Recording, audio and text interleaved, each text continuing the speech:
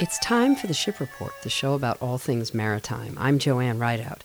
It's Tuesday, April 5th, 2016. We have 14 vessels on today's Columbia River ship schedule. In our marine weather forecast, we have southwest winds 5 to 10 knots, gusting to 15. And today we'll talk about tides on the Columbia and why some ebb or falling tides are worse than others. But first, a look at our Columbia River ship schedule for the day. We have 6 inbounders, we have 4 in the Astoria anchorage, and we have 6 outbounders heading downriver and out to sea. Our first arrival in the river is the Clean Tech. She's a bulk carrier arriving from San Francisco, headed for Astoria's anchorage. For the moment, she'll be arriving there around 3 a.m., and then at about 10 a.m., she's going to head upriver to the port of Portland to pick up a cargo of soda ash. Next inbound is the Angelic Grace. She's arriving from Japan, headed for Astoria's anchorage. She's eventually going up to Kalama to pick up corn, soy, or wheat. But she'll arrive in Astoria's anchorage and drop her anchor there at about 6 a.m. The Ipsi Colossus is arriving from South Korea. She is also headed for Astoria's anchorage, a popular spot today. She'll be heading upriver eventually, to pick up a cargo of wheat, and she will arrive in Astoria's anchorage at about 6:30 a.m. The Uzge Aksoy is arriving from Olympia, headed for Astoria. She's going to be anchoring there as well. She's going to be heading eventually up to Kalama to pick up a cargo of corn, soy, or wheat, and she will arrive in Astoria's anchorage around 8:30 a.m. The Clipper Endeavor is arriving from Japan, headed for Longview. She's picking up logs there. She'll pass Astoria around 10:30 a.m., and you might see her in Longview by 2 p.m. The Diamond Harbor is arriving from Seattle, headed for Portland. She is a bulk carrier carrying dry cement, and she'll pass Astoria around 9:30 p.m., arriving in Portland around 5:30 a.m. on Wednesday. In the Astoria anchorage, we have another ship that's arriving this morning that's going to be heading upriver, the Ipsi Colossus, arriving in the anchorage about 6:30 a.m. By 2 p.m., she'll be departing for Longview to pick up wheat, and you might see her at Longview by about 5:30 p.m. That leaves the Nord, Pegasus, and the Crimson Knight awaiting orders in the Astoria anchorage off the downtown waterfront. In our outbounders, we have the Ioannis Zafirakis leaving Vancouver carrying wheat.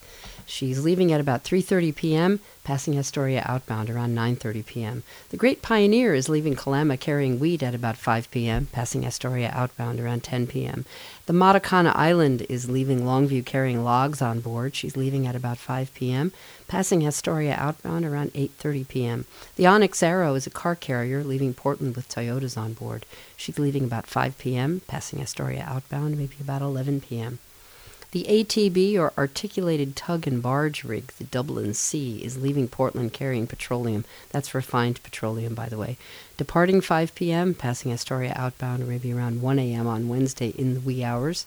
And the BTG Eiger is a bulk carrier leaving Kalama with wheat on board, leaving around 9 p.m., passing Astoria outbound around 2 a.m. on Wednesday. And kind of a bird's eye view of the ships on the river today. We have 11 bulk carriers, 1 car carrier, and 1 ATB rig. Well, let's take a little closer look at our marine weather forecast. We have wind waves from the southwest, 2 feet high at 4 seconds apart, and westerly swells 8 feet at 10 seconds.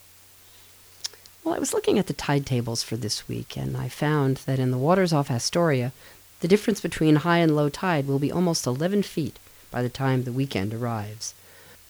That compares to last week when some of the tides showed a difference between high and low of about 4 feet.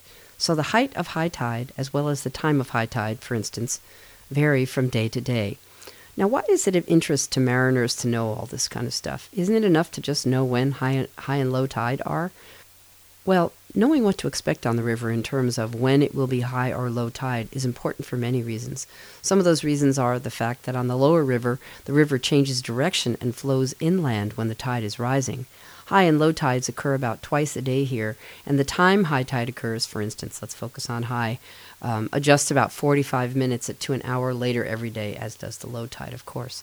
But the added information of how far the tide will fall is also important information for people who are operating vessels on the river to know.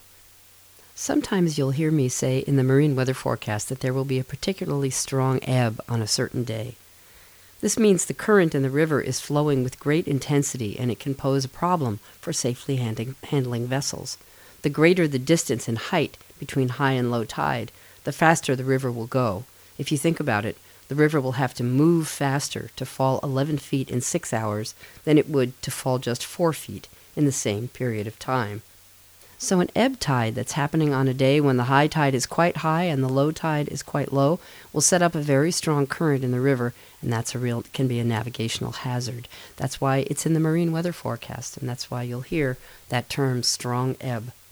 Physical signs and the local environment that you can see on the waterfront from the land are that there is a strong ebb happening. Is just watch the river.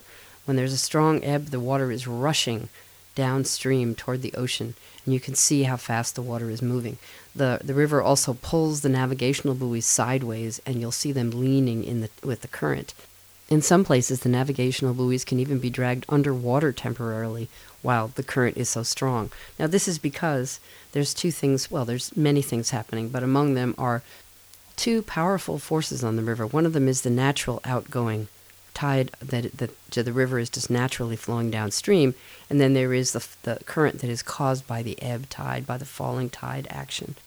And so when those two forces get together and act together, they can create quite a formidable current in the river that it can be quite an adversary for a small vessel trying to make its way, especially one that's trying to go against the current.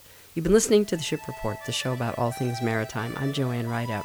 Thanks for listening. You can hear a podcast of this program on my website at shipreport.net. Have a great day.